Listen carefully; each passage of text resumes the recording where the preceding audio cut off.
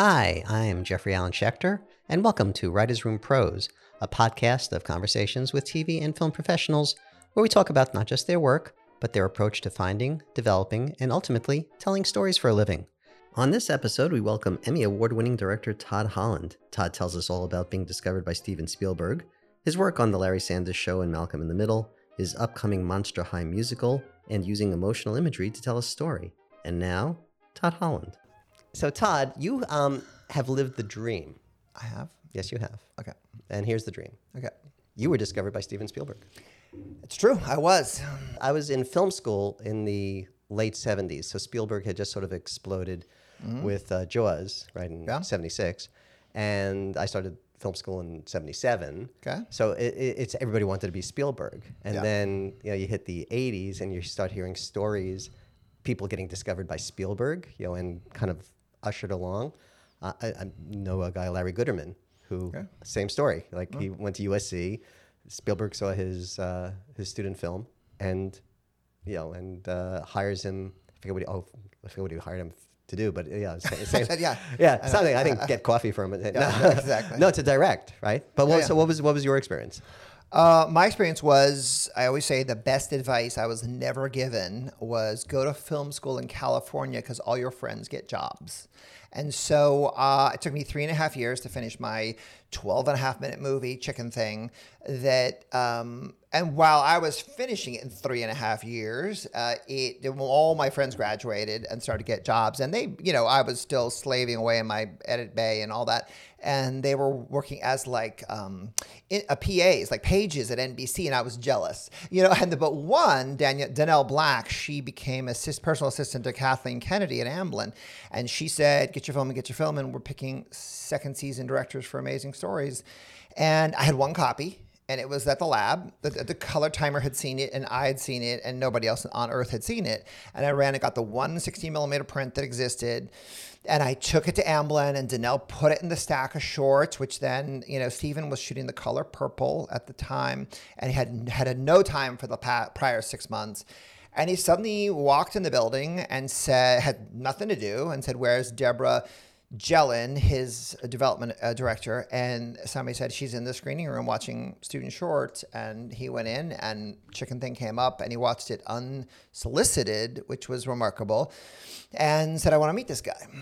And so I got a call, which I actually thought was a joke at first, it just didn't seem real to me. He didn't call, but it was like, Steven Spielberg wants to meet you. And so I bought new clothes. It was like a date. I bought all new clothes for this meeting and wanted to look smart and sophisticated. And I went over and met with him, and he was lovely. And he eventually said, do you write? And I said, yes, I do. And I handed him a half-hour script that I'd written. And he said to me very, very pointedly, he says, I'll read this tonight. And I went, oh, great. Thank you. And then he repeated it, which was weird to me. He says, no, I'll read this tonight. And what I didn't realize, because I wasn't in Hollywood yet, was that he wasn't going to have someone else read it. He was trying to tell me this is important enough to him that Steven Spielberg himself was going to read these words. But I didn't understand what that meant, because I was just a person.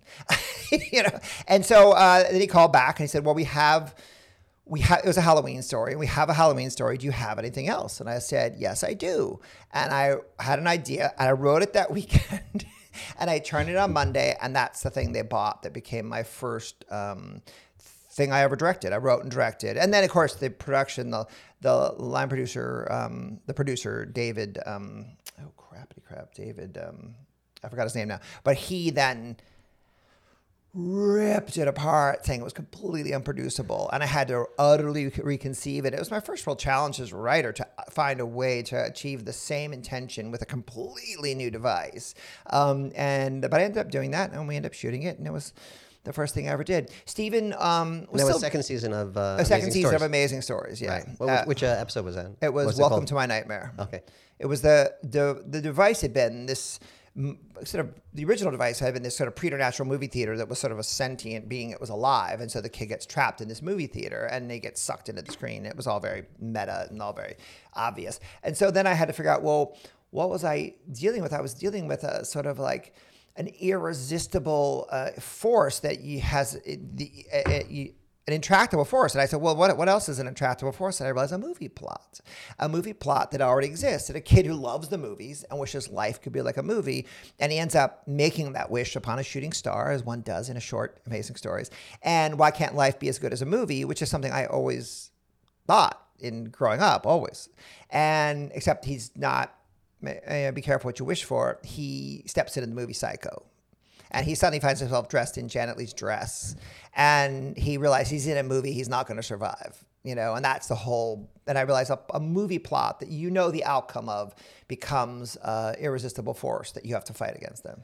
Wait, so you came up with this like on a Friday or something and wrote it over the weekend, or was this like one of those things in your idea draw? As I recall, it was an idea I had for this, and it was fast. It was like, to me, it was like 25 pages or something. It wasn't that long, and I wrote it over the weekend. Yeah. I wrote it on that with my dot matrix printer, tearing the things off the sides. I still have a couple. How old are you? I'm just slightly less old than you. Yes, we've established that. Yes, exactly. So anyways, Steven was very, very supportive. I mean, once he tells you have a job, like literally I had a job offer from Steven Spielberg, and I had nothing else. I had no agent. I had no manager. I had no nothing. Were you still in school, or had you graduated? And this was UCLA, right? I was in graduate school, and at that point I had 8 credits to go. And to this day, I will say I still have 8 credits to go. For my master's. I didn't realize you had to complete your master's within a certain time frame, or I've tried to get my master's now, and I have to reapply to UCLA from scratch. There's no after 30 years, you can't just pick it up and pay for the last 8 units. So I have opted not to do that yet. I don't care that much, I guess. I think there's a really good online college. Columbia. What's it, like Arizona, Piedmont or something? You can get your degree, I think, in 2 months. I can do that. Which okay. I don't know. Yeah. But no one's ever asked to see my master's in film and television. So anyways, I started with Steven there, and he was supportive. He brought me in to pitch on Small Soldiers. His sister had written a draft of that. I was hired to write a draft of one of many, many people who wrote a draft of Gremlins 2. I'm in an elite club of people who wrote I think there were 26 writers wrote drafts of Gremlins 2. And Steven ended up getting exactly what he wanted, which is not what I thought was most interesting. And so I loved Gremlins as a movie. Anyways, and so he's been a supporter throughout my career, and I'm grateful. But he really wasn't on set. I've never seen him direct. I've never been on set with him. I didn't press the invitation, and I never offered it. And so, he came on set once during the shoot, and by then they were kind of used to him showing up in Amazing Stories, and he would breeze in, change the lens, and leave, and then they would change the lens back after he left and keep moving. That's sort of how it worked. Does he know? I have no idea what he knows. I'm assuming he doesn't. All right. Okay. Yeah. This will be exciting. I'm gonna email him. Good. Say, Good. Did you know what was going on behind your back on Amazing Stories? I did have one thing about him. He had a very specific idea about my episode, my first Amazing Stories, and he really was adamant that it should be cut a certain way. And I was trying to explain why that wasn't the best way to do it. And finally, I was allowed to create 2 different, and this is the offline cuts, like these videotape, things. Right. We created 2 offline cuts of the show with the ending that he wanted. I don't remember what it was anymore, quite frankly. And the ending that I'd written, which I thought had turned out well. And he finally relented and let me have my ending. Wow. That was nice. Yeah. Well, Steven Spielberg, it's like he can afford to throw you a bone. He doesn't always, though. He doesn't always. I had lunch with John Badham. Oh, yeah. And John Badham, who we're going to get to do an episode also, right? A nice guy. Nicest guy. He directed Saturday Night Fever and 100 Million Things. War Games, right? Yeah. And he says that he discovered Steven Spielberg. Oh. That he was working. What was he working on? I got to remember the story. Anyway, same thing. Spielberg did his film at USC, and Badham saw it and said he was working on it. It was Night Gallery. That's what it was. Badham was working on Night Gallery and saw Spielberg's film, his USC seen your film and said, and recommended him, and that's how Spielberg. Wow, that's amazing. I've never heard that. Yeah, so is that well known? I don't know. It's well known now. We may cut it out so bad we can tell the story again. Yeah, exactly. I know, but anyway, so it feels like it's interesting to actually for me to know two people, one who discovered Steven Spielberg and somebody who was discovered by Steven Spielberg. Yeah, and then there's me, who's been ignored by Steven Spielberg. But that's part of that is really the chain. At this part in my career, where I'm still younger than you, you start giving back. You start finding filmmakers who you go, that reminds me of me, that person has a great eye, and that person, and I've been very active at that at the Guild, and very active I was co-chair of diversity for the DGA for 6-7 years, and created a whole program to bring up diverse and female it's all internal DGA, but bring up DGA members who want to be episodic television directors. And we created a program of education and mentorship, because it takes that lift. You need,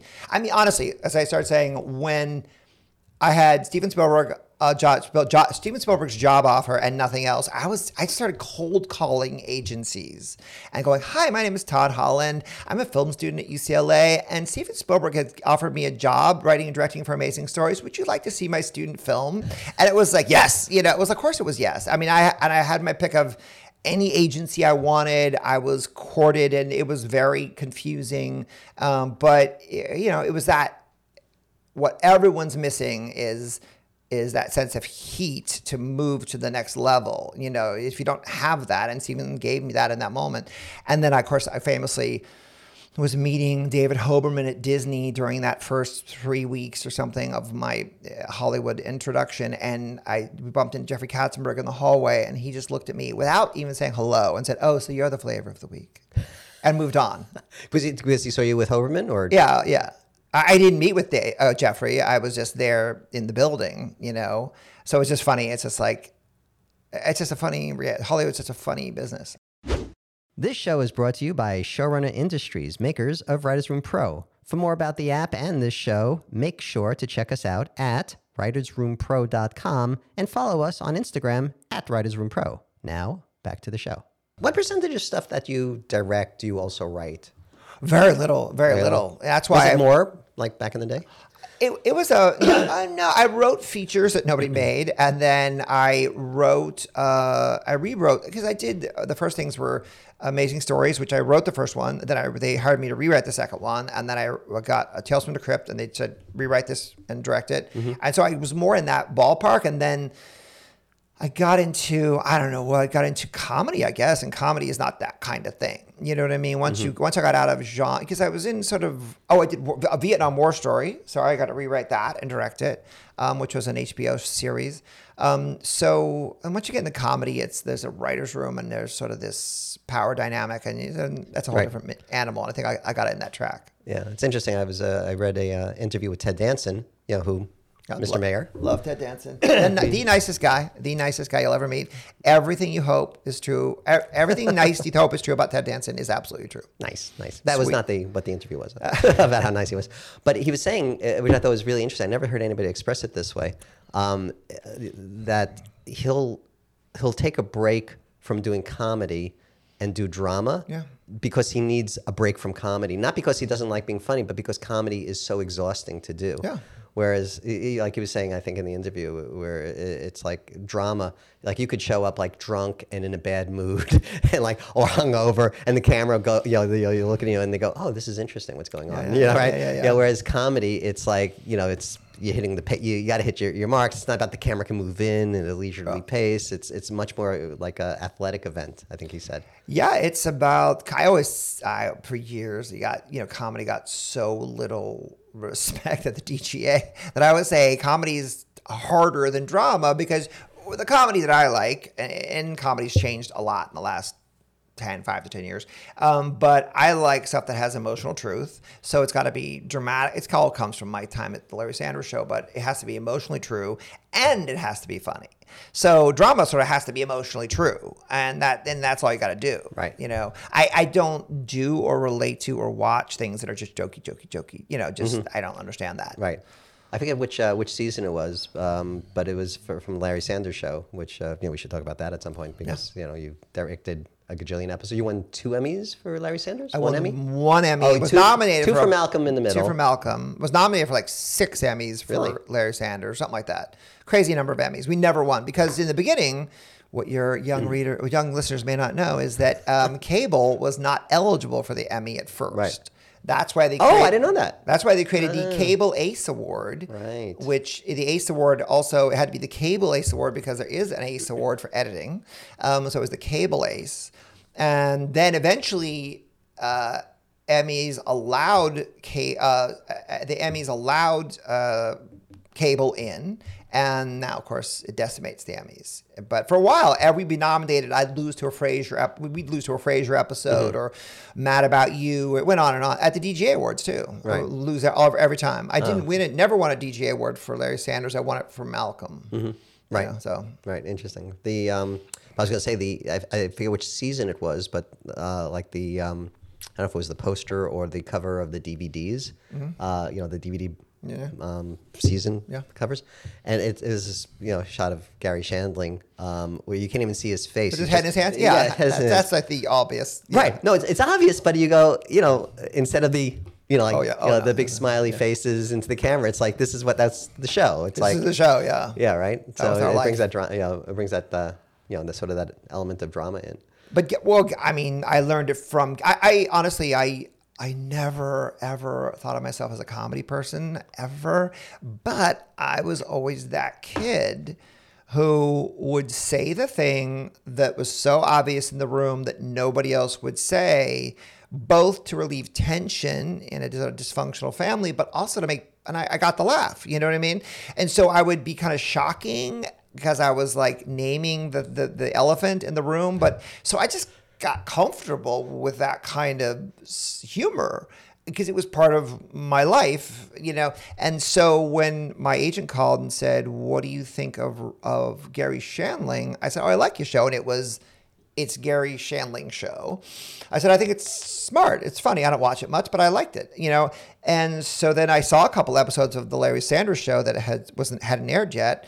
And I was like, "Oh yeah, I get this. It's dark enough that I get it." It wasn't to me a comedy. And then I learned from Gary, who was a genius. Honestly, he's a great genius, not an easy man to work for, but he was a genius. We'd come in with these scenes and we would run them. And if it didn't make dramatic sense to Gary, everything stopped. Mm-hmm. And we would sit down and figure out, what does Larry want? What does Artie want? What does Hank want? Why are they entering the room? What are they leaving with? We intellectualize all of that. And then they would take all that information back to the writer's room. And the genius of the Larry Sanders Show was they could make that hilarious. They could make all those intentions that were all now true and correct. The writers. The writers, yeah. I don't know how much of that Gary wrote. I think relatively little, I think. I think it was a lot of super brilliant writers that got fired in a revolving door kind of scenario. But Gary understood what was going to be real and deep and meaningful about it, and then he knew when it was funny. He certainly knew when it was funny. He could turn it that way. So he had a lot of input. But anyways, I learned to chase emotional truth on that show in comedy. Right. Well, he was also very conceptual. I mean, like bigger, like the Gary Shandling Show. Yeah. I don't know if that was the first really meta show. Probably was, yeah. But it probably was, right? Where the theme song is, it's the Gary Shandling Show. Yeah. Where it's like, it was just, true. It's Gary's show. Like WandaVision. Yeah, right. Yeah. It's like the first WandaVision. Right. Yeah. So, so I remember, as a younger adult, older than you still. But as a young adult watching the Gary Shandling Show and just thinking like, what planet did this come from? It's like he's blowing apart the fourth wall. It's like... Yeah, it hadn't been done. And he was good at that. I mean, he did that twice in his career, which is, I heard one of your podcasts was saying, it was Jeff Astroff. Mm-hmm. Everybody has one good show. Gary had 2. Right. Which is hard to do. Right. They're both really interesting. And Larry Sanders was I call it my Playhouse 90 days. It was like directing with a whip and a chair, because we had a multicam rehearsal week with table reads in the Monday, and then we had like literally the writers run through, the studio run through, the network run through, and then we shot Thursday and Friday, 17 pages, 2 days in a row, because we were three cameras in a 4-wall set. So it was this kind of shooting style that we kind of invented that then went off to become a million other shows. Like immediately it was Arliss, and then it was what was the sports night with yeah, and then it became Larry David, and Ricky Gervais told Gary and I at the Emmys one time that he just took his entire style, all his shooting ideas from the Larry Sanders Show. He took everything from the Larry Sanders Show. He was very complimentary. That's nice. Did you work on The Office? I did not know. Okay. Yeah, because Ricky Gervais. Yeah. I guess you're not British, so. No, and I didn't. I never got The Office, honestly. It wasn't dark. It wasn't dark, and I didn't ever understand the Steve Carell character. I just didn't. I didn't understand. I didn't get it. Yeah. Well, that show will never amount to anything. So. And I was at Wayne's World, and I said, I don't get this, and I turned it down. And then somebody, Penelope, right? Penelope Spheres. She directed it, and I said, I saw the movie, and went, oh, she totally got it. And I literally knew I just didn't get it. That has to happen a lot. I mean, I know it's happened to me, where it's like you read something and you go, I don't get it. I don't see it. Yeah, it's like your agent. Yeah. It's like there's all these taste filters that change the destiny of... But it's almost like, why? Why isn't it more empirical? It's like, I guess, I don't know. I guess it's a silly question, I guess. Yeah, it's based on your DNA, your cultural DNA, your entertainment DNA, basically. I know. What makes you laugh? What makes you...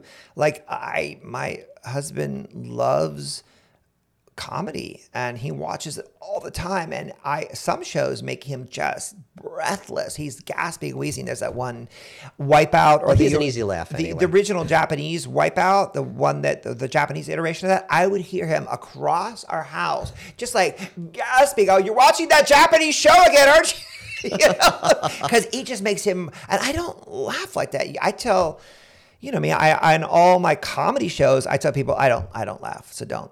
In fact, I was doing an episode of Friends, my one and only episode of Friends, and the director ahead of me, I shadowed in rehearsal, and he was laughing like a hyena, like at everything. And I went to him, and I said, if I need to laugh like that, I'm the wrong person. Like, I was in a panic because I don't do that. I don't know how to fake laugh. Linwood Boomer from Malcolm, he made all the writers laugh in casting. And I was given the pass because I said, I just don't do it. It sounds fake. I just can't do it. Right. But you know why they do it, right? The directors? To encourage the actors to make choices?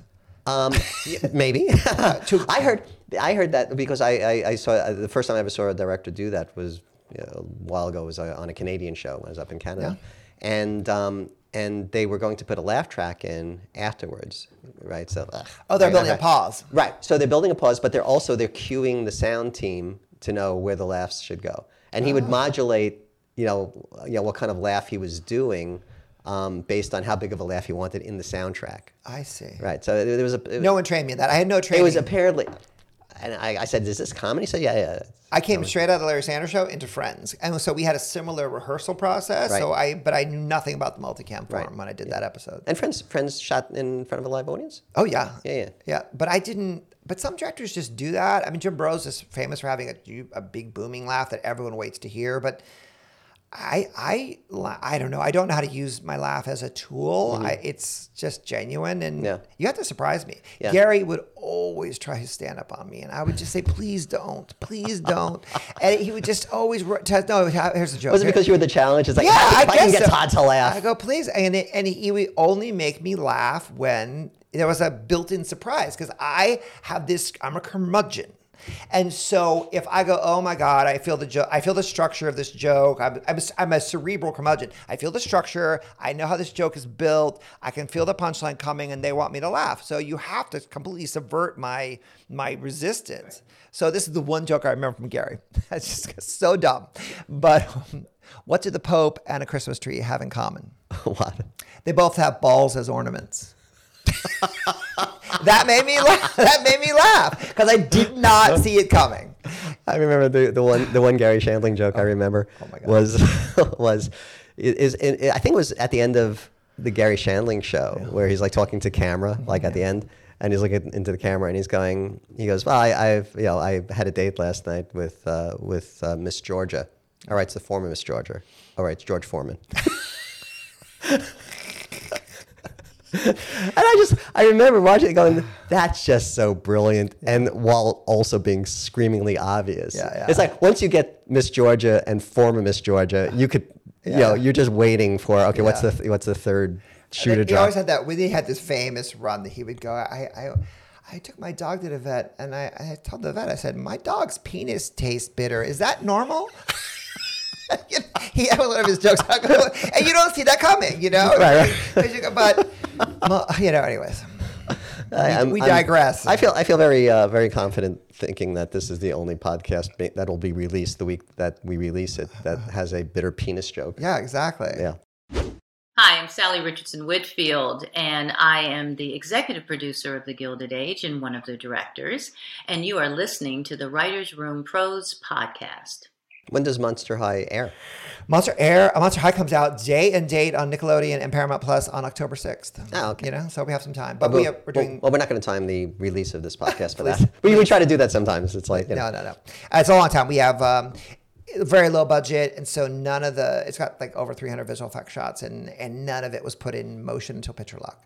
So it was like, it's the way you save money. Right. And you shot up north. We shot in Vancouver, yeah. Vancouver, okay. Yeah. Was that good? Good experience? Oh, I had the best time. I hear that a lot from people who shoot up there. For one thing, I'm not a sunshine person. I think I honestly have the rare, 10% of people have inverse seasonal affective disorder. I think I have that. Blue skies bum me out. I'm not built for California. I hate being hot. It rained. You're a depressing person. I've never been so depressed. Blue skies, and that's the opposite. Blue skies bum you out. Blue skies bum me out. My husband says I'm the only person that looks up in Hawaii and goes, "Oh God, it's clear again today." I'm like another day in paradise. And I like to be in Hawaii when it's raining and storming, and and in November, it was a super wet November. It rained 27 days in November, and I was bummed on the 3 days it didn't rain. I thought you were shooting inside. Yeah, well, I was a little terrified when I realized we had to shoot outside a couple times. We had 4 exterior days, right. And everyone was in peril. Every one of them was in peril. It was so wet in the fall. I had a great time. I realized very late in my career, my first TV movie, it might be the perfect form for me. Features have always been these snake pits, where there's too much time. It's the way I've always thought of it was you have 2 hours of material, and you have a year for all the nervous Nellies to just wring their hands to death over those 110 pages, right? So you're just constantly defending the writing and constantly defending the intention and the creative goals, and it's just exhausting. And I have to direct, and I don't want to do that while I'm directing, and television. You have you're shooting a half hour in 5 days or a pilot in maybe 8, and maybe you get more if it's a 1 hour like Stitchers. But people kind of stay out of your way because the train is moving so fast that they know if they step in front of it in any way, it's going to cost money. So there's this great adrenaline in television that really suited me. And it gave me, believe it or not, I thought I had more autonomy as an auteur in television, in network television, than I actually had in the features I did. And then came Monster High, where it is this crazy, ambitious, low budget fever dream that Nickelodeon has. And it was just they needed someone to be in charge of it, and you have to align with the brand. It's the hardest part because there's the big IP surrounding it, and it's Mattel is driving this original reboot and reconceiving all the characters based on their intentions with their toys. But once you get that figured out, nobody knew how to turn this cartoon into a live action thing, and nobody stood in the way. So I got all of it. I got this big canvas. And as long as you could do it for no money, and we did, Fred Andrews, who designed Stitchers, was a production designer. Fred worked miracles, and I knew he would, which is why he's the only American that I fought to get up to Canada, because I knew I needed somebody who could find the fever dream in it and make it beautiful and original in a way, and not just some sort of knockoff of something, because we didn't have them. And, of course, there's the Addams Family, the movie version of this, but that cost $80 million, and we didn't have that. Right. We had 12 and a half. And it's a musical. Basically I said it's a monster world it's monster characters in a monster world, and they sing and dance. It's like Star Wars. Every prop is custom. Every single extra has to go through a design process. They have to have a conceived look with hair, makeup, wardrobe. I mean, we had to call out exactly how many extras were in everything, and it was small. I mean, if you watch the same people are going by all the time. Look, werewolf. Yeah. So anyways, but I had a great time. I had a great crew. The cast was amazing. I love young casts. I think they're so joyful, and they're so much fun to work with. And it was my first musical, so that was super thrilling. Was it potentially like a backdoor pilot, or was it specific? No, they're trying to build a franchise. Okay. I've been brought in to now co-write story on Monster High 2. Oh, very nice. So we're starting work on the sequel, just the story work, and trying to make it as tight and clean as the first one. The first one worked out really well. So who wrote the first one? It's the Eddies rewrote the Eddies, and Matt Eddy and Billy Eddy. We did the rewrite they did the rewrite, and but we had to brainstorm. We had to do 2 rewrites in a very short amount of time. One was big and conceptual to get a green light, and the next one was to get the budget, because it was always like, we don't have the money to do all the obvious things you think you would do. The big third act set piece. We got to be smarter. So I invented this branded tagline that says, "We're going to win in the small."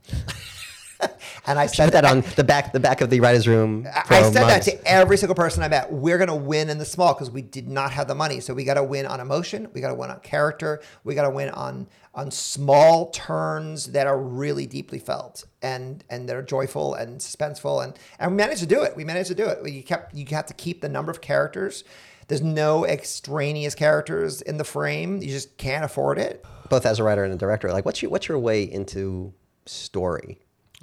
I have this problem where I go right to small emotional moments. Like, I see emotional imagery, and then I'm sort of backing my way out of the room. I'm way up close to this character in this moment, and I have to back my way out of the room to figure out how I got there, and is this worth working to get there? Like, I am detail backing up to concept, or I have a concept and I have, it's hard. I've tried to find that balance, but I always see an emotional image of a series of them. You know what I mean? And I'm trying to figure out if they're important, or if I believe they're important, how do I get to them? You're very different. You're very cerebral. That's why. Yeah, you have your unity of opposites, and if it's an amazing system, But I'm very conceptual, and then I find my way into the smaller moments. Yeah, see, you and I work completely opposite. Different, which is weird that we actually work well together. Yeah, no, exactly. But it also makes sense as a director. I'm going to go for these emotional moments, emotional truth and turns, and then you struggle to find the theme. Yeah. And you know that 28% of TV right now is streaming. 28% is broadcast, and 35% is basic cable still, which is all amazing to me, because my experience is that all of it's streaming, none of it's broadcast. That's how I live. But so it's amazing. But streaming has this ability to parse out story. It's just a crazy problem.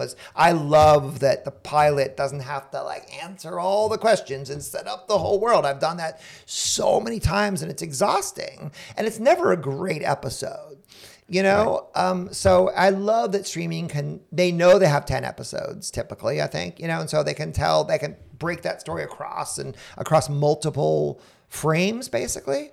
But I also remember seeing my expectations are so different. I saw the poster for King Arthur.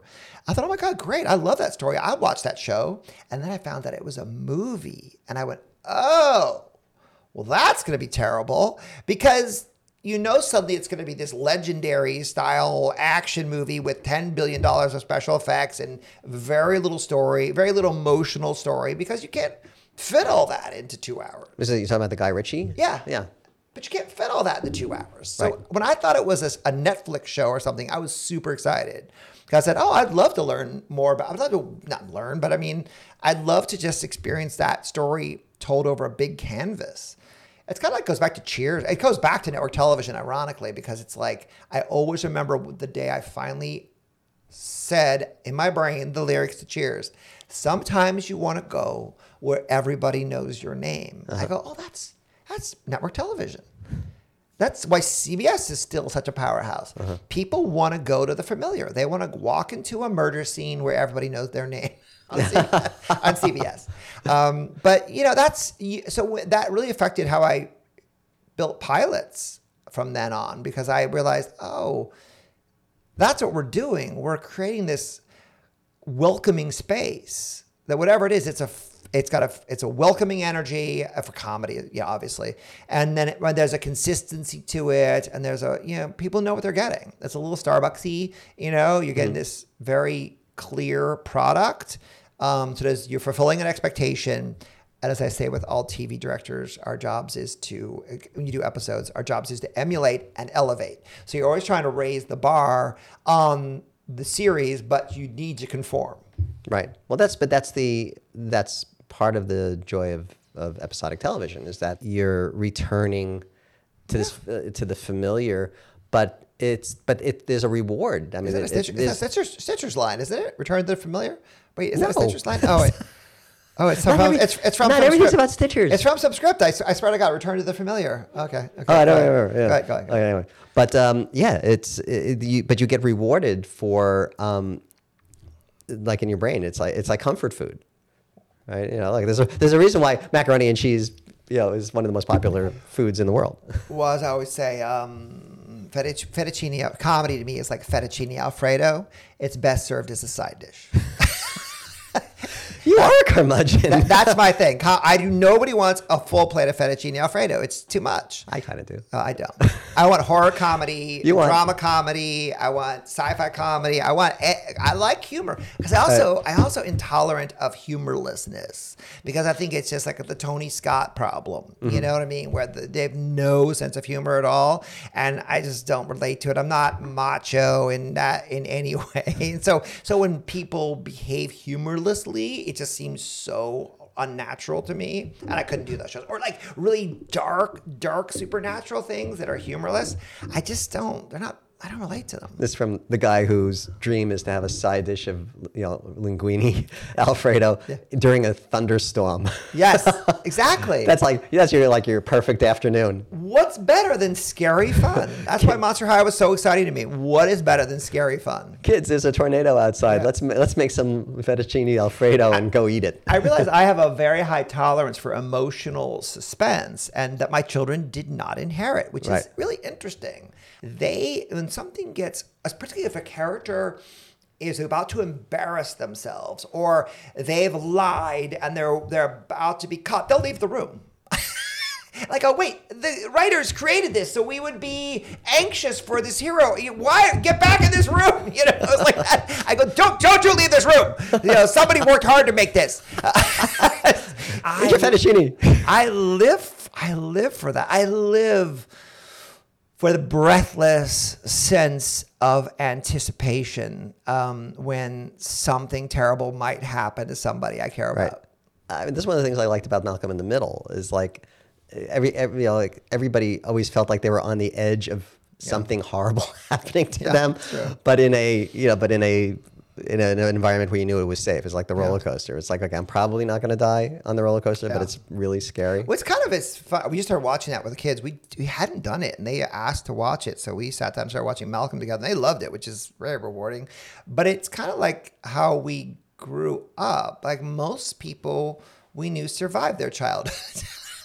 So you did a lot of stupid shit, but you got through it, you know, and that's what Malcolm was like for me. And people always asked if we made it consciously retro, and we're like, no, we just all, I guess, modeled it after our own childhoods.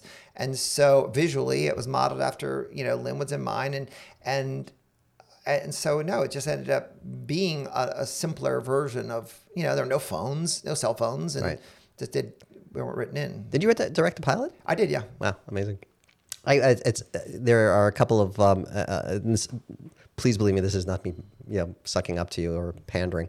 And I think I've probably told this to you already before, that there are a couple of scripts like TV and and film that I looked at and go, it was just absolutely perfect. Like absolutely, I would have to be a bigger curmudgeon than you, which we know is going to be impossible. That's hard. In order to find something wrong with it. It's like the original Toy Story. Well, pretty much all the Toy Stories are like that. And the Chuckles Bites the Dust episode of Mary Tyler Moore's show, like another perfect, from writing to directing. There's an episode of Malcolm, which I had seen and going, oh my God. This is absolutely, the perfect, conceptually, Bowling? how he's directing. No. I forget the name of the episode. And then I discovered, I'll tell you, but I discovered afterwards that you directed it and somebody else that I know, Globerman. Okay. Which one was it? It was the one where it's the school fair is going on. And like the conceptual stuff, there is the older, I'm blanking on the characters' names. We just watched it. Yeah, but there's the older brother who... He's having a high-speed romance. High-speed romance. Yeah. He meets a girl. He meets a girl. It's like they go through the honeymoon phase.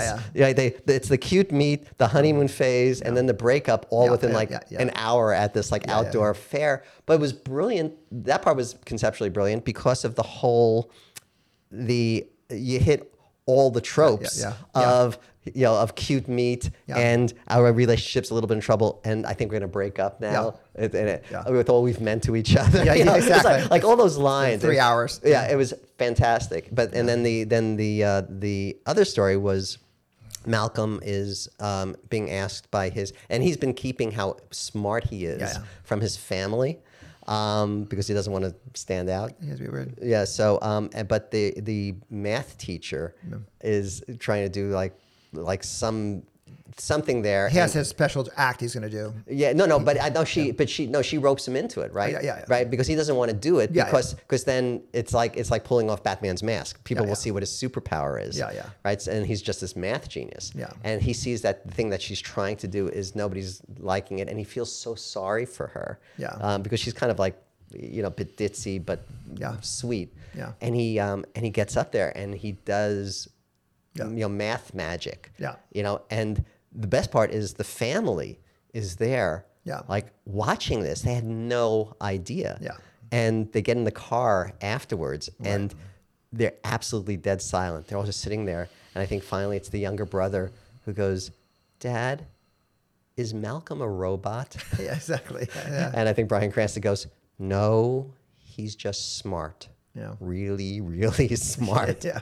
And I go, it was such a beautiful episode. And then they undercut it right away. Yeah. They start it's almost a fart joke or something. It's a fart joke. Yeah, and, exactly. Yeah. And then they undercut it right away. But I'm going, oh my God, there was the directing, writing, performances. It was so perfect. That was a tough one. They wrote the entirely exterior day episode that we had to shoot in November.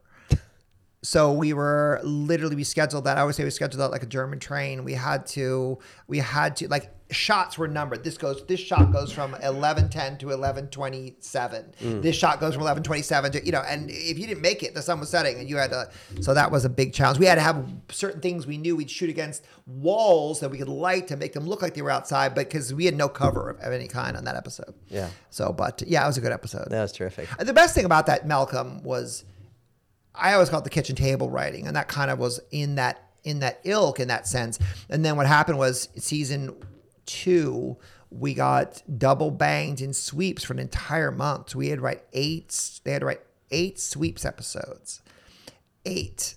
because we got a 1 hour time slot every week for sweeps. And so everything got big. Well, that's when we went to Vegas and we blew up the house. And I mean, we did so much giant stuff. Then they had trouble winding it back after 8 straight episodes of massive over the top. Over the top. And so I just thought Malcolm just became, I kept saying, what happened to the kitchen table stuff? It's harder to write because there's no gimmicks. Yeah. You know, so I also remember at some other moment, not turning into a Malcolm retrospective, because I'm saving that for when you get the Lifetime Achievement Award from the DGA. Thank you. Hopefully they'll invite me to speak. Thank you. Yes. But it was a cold open in Malcolm where the kids are, I think it's Malcolm, and I don't know if it's both brothers or the older brother, but they're on the couch and watching some insanely violent TV show, and you can't see what they're watching. You hear it, gunshots and explosions and stuff. Yeah. And the mom comes in, and the kids are sitting there just kind of like watching. And mom comes in and says like, "Why are you watching this stuff?" And she changes the channel, and you hear some sort of light kid show. And as soon as she puts on this like light level, like Barney kind of show, they start fighting. Yeah, exactly. It's like hey, that's my popcorn. No. I remember this. Yeah, that's funny. Yeah. Again, but that's real life though. That's real life, right? So but that's the type of conceptual stuff that you miss. Somebody who's just like joke, kind of often, not always, but can often miss those kind of things. As Jeff Ashraf says, most people have one good show and it's ripped from their lives, and that was Linwood's. That's Linwood's family, and he is Malcolm.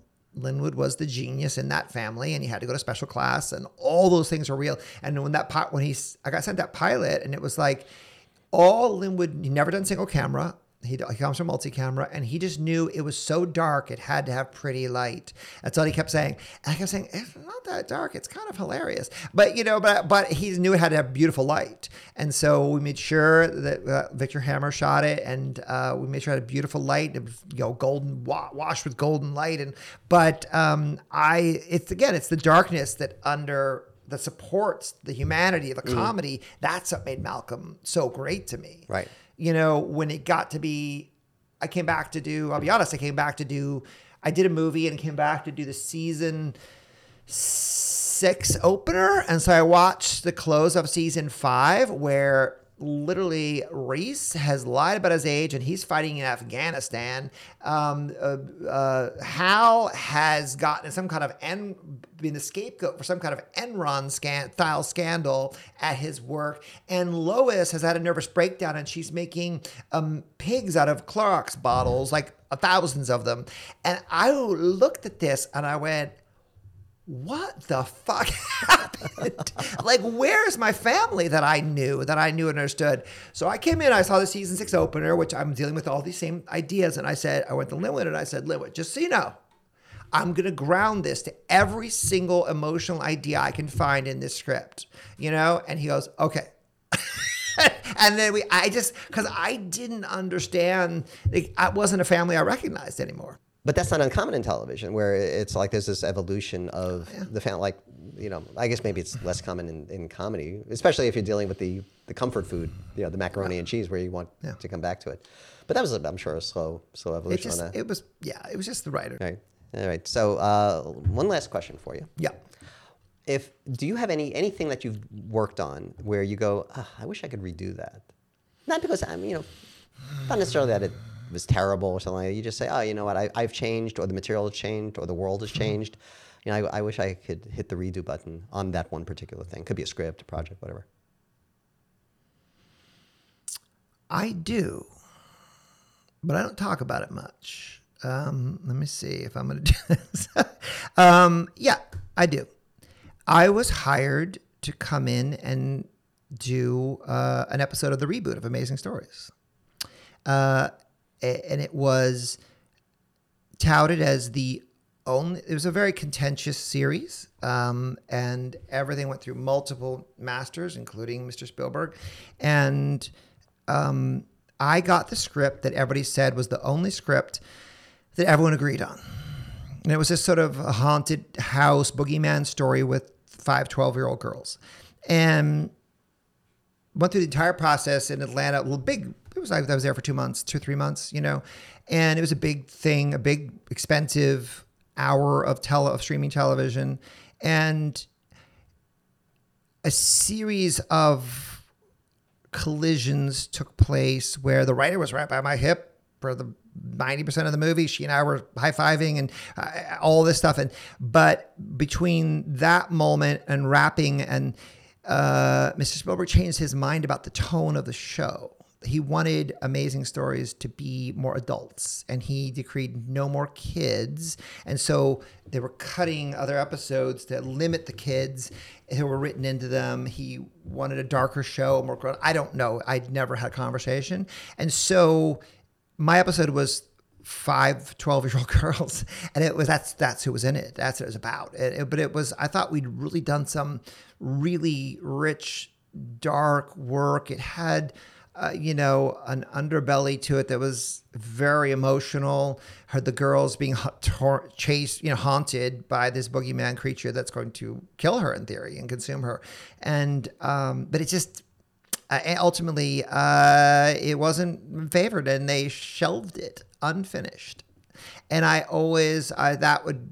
was heartbreaking to me because of the kids and how much I invested in them. And it was late in my career, so I was deeply confused at how communication can be so flawed, at how people can change their minds so late in the game, and how $8 million can just be shelved so easily without a discussion about what can we do to make this more like the new vision of this. And it reflected badly on me, obviously. So that's why I hesitated to talk about it. But it was a lot to recover from emotionally, and it just crushed my spirit, And so, but I don't. So I would want. I realized the script everyone agrees on is the one no one's read carefully. The script you argue over is the one you read, and you give notes and notes and notes. And I didn't do that math in my head. So I feel like I'm very much aligned with the showrunners and the writer on set, and we're all making the same movie. And that was out of sync with the system. And I got caught in the middle. And I would love a redo on that. I would love a redo on the whole process. I'm doing these big tonal dog and pony shows. I mean, I'm doing everything I do to make when I make pilots. I'm showing them everything I'm going to do. There were no cards hidden. And yet the result was, it's the first world problem. It's devastating after investing so much. We all invest, writers, directors, we all invest so much creative heart into things we do, that to have it to return so badly, I don't say misunderstood. I don't even know. The whole thing is so mysterious to me. So that's a very honest answer. I'd love to redo that. I would have loved to recut it. I would love to reshot something for it. I would love to do anything I could to make that make sense at that moment in the market. Whatever that market was, it was Steven's image of himself or that show. And the show died a terrible, abysmal death, because no one watched that, I don't think. So, but that's why there's only 5 episodes. I was the 6th. Well, it's funny when you were talking about like the script everybody agrees on is the one that nobody's read. I remember I used to do sales training like 100 million years ago, and there was this principle that if as a salesperson you're showing somebody a product and they don't have any questions, they don't want it. Right. Yeah. But the people arguing, it's like, why is it worth this? How come it doesn't do this? This one is so much better. That means that they're actually really interested in it. Yeah. So it's kind of interesting. I've never kind of applied that idea. I realized no one had bothered to study what was in those pages. Right. They all just said, oh, this is the only one everyone agrees on. And then I realized, that was the problem. And I didn't identify it. I couldn't see that. I didn't force them to engage. And honestly, it changed. And I was pleasing the showrunners, and they landed at some moment deeply out of sync with Steven. And that's why I said, I don't need to be a nice guy anymore. Like, I came into Monster High going, here's what's wrong. Whatever I wanted to rewrite, I rewrote. Writers aren't going to like hearing this, but there's no writer on set. I got to shape it every day, remembering every single day what happened on Amazing Stories. I said, no, this has to be great, and I'm going to be the one to make it that way, because I'm the one whose career is going to go down the toilet if this thing doesn't work. So I'm not going to stop until this thing is everything it can be. and I don't really care whose toes I step on. And I end Writers Room Pro with that little quote. Well, and on that happy little note, but it was I got burned. I got deeply burned by a system that was, I mean, you know, you're talking about these to 8,000 pound gorillas in the room, and I was not in a conversation with any of them. Right. And so it was really unfortunate. I said, no, this can't happen again. I'm not trusting that the system has my back. Mm-hmm. In TV, you come and do an episode, and I'll be honest, the problem with this whole show, the original Amazing Stories had a writer's room. I never spoke to them. Mm-hmm. I wrote my first episode. I rewrote my second episode. I never spoke to the writer's room. McGarris, lovely man. I'm friends with him. But they had a writer's room with Richard, what's his face from? Matheson. Richard Matheson was there. You know, I never spoke to them. I had no reason to. I was a writer-director coming in. The new Amazing Stories was structured like television. With a writer's room and the edict of here's the script and do this script like an episode. And I got caught in the middle because I wasn't told this is your movie, make it what you want. I was kind of told it was an episode. I love the collaboration process. I love when a writer and director are in such creative sync that it just becomes this joyful collaboration. That's really powerful to me. And I work for that I realize that's so important to me, but it goes beyond that. I realize one of my big missions on every job, I don't know when this happened or along the 35 years, I'm here to build the crew and the company. I'm here to build a company as a team. And if I don't succeed in doing that, I have failed on this project. And it happens on every job. I can feel it when it happens. It's like even on an episode of Grace and Frankie this last 9 days, a grip will walk by and just touch my back as he passes by. And it's just a gesture that they didn't have to do, but it happens. And then I was doing Sons of Tucson episode, I remember, and I wanted to do this flashback. That was my idea to this Christmas thing. And they said, look, the social workers here, the flashback was an extra thing. If we have time, we'll do it. And I really, really wanted this flashback. And so the art department said, your Christmas set it was a Christmas flashback to some performance thing. Your set's waiting. And so we had 10 minutes and we walked with the social workers staring at us with this minor child. Walk in, and the set was a giant roll of cotton batting. It was sitting there as a roll. And I just fell to my knees and started tearing this cotton batting into drifts of snow. And I suddenly look over, and the key grip is tearing cotton batting and the cinematographer is doing it. And I said, oh my God, they're mine. I won them. They're on board this. They feel respected. They feel appreciated. They feel, that's so important to me. And that extends obviously to the writer partner, but the company needs to feel like what they're doing. We're all growing old doing this. You want to know that you're doing it with good people and that you're valued. And Gary Shandling said, he'd take a good idea from anybody. Mm-hmm. And I've always lived that way. I said, I don't have to I will steal the best idea in the room. Absolutely. I think we're going to title this episode, Todd Holland, the curmudgeon who loves people. Yeah, exactly. Please.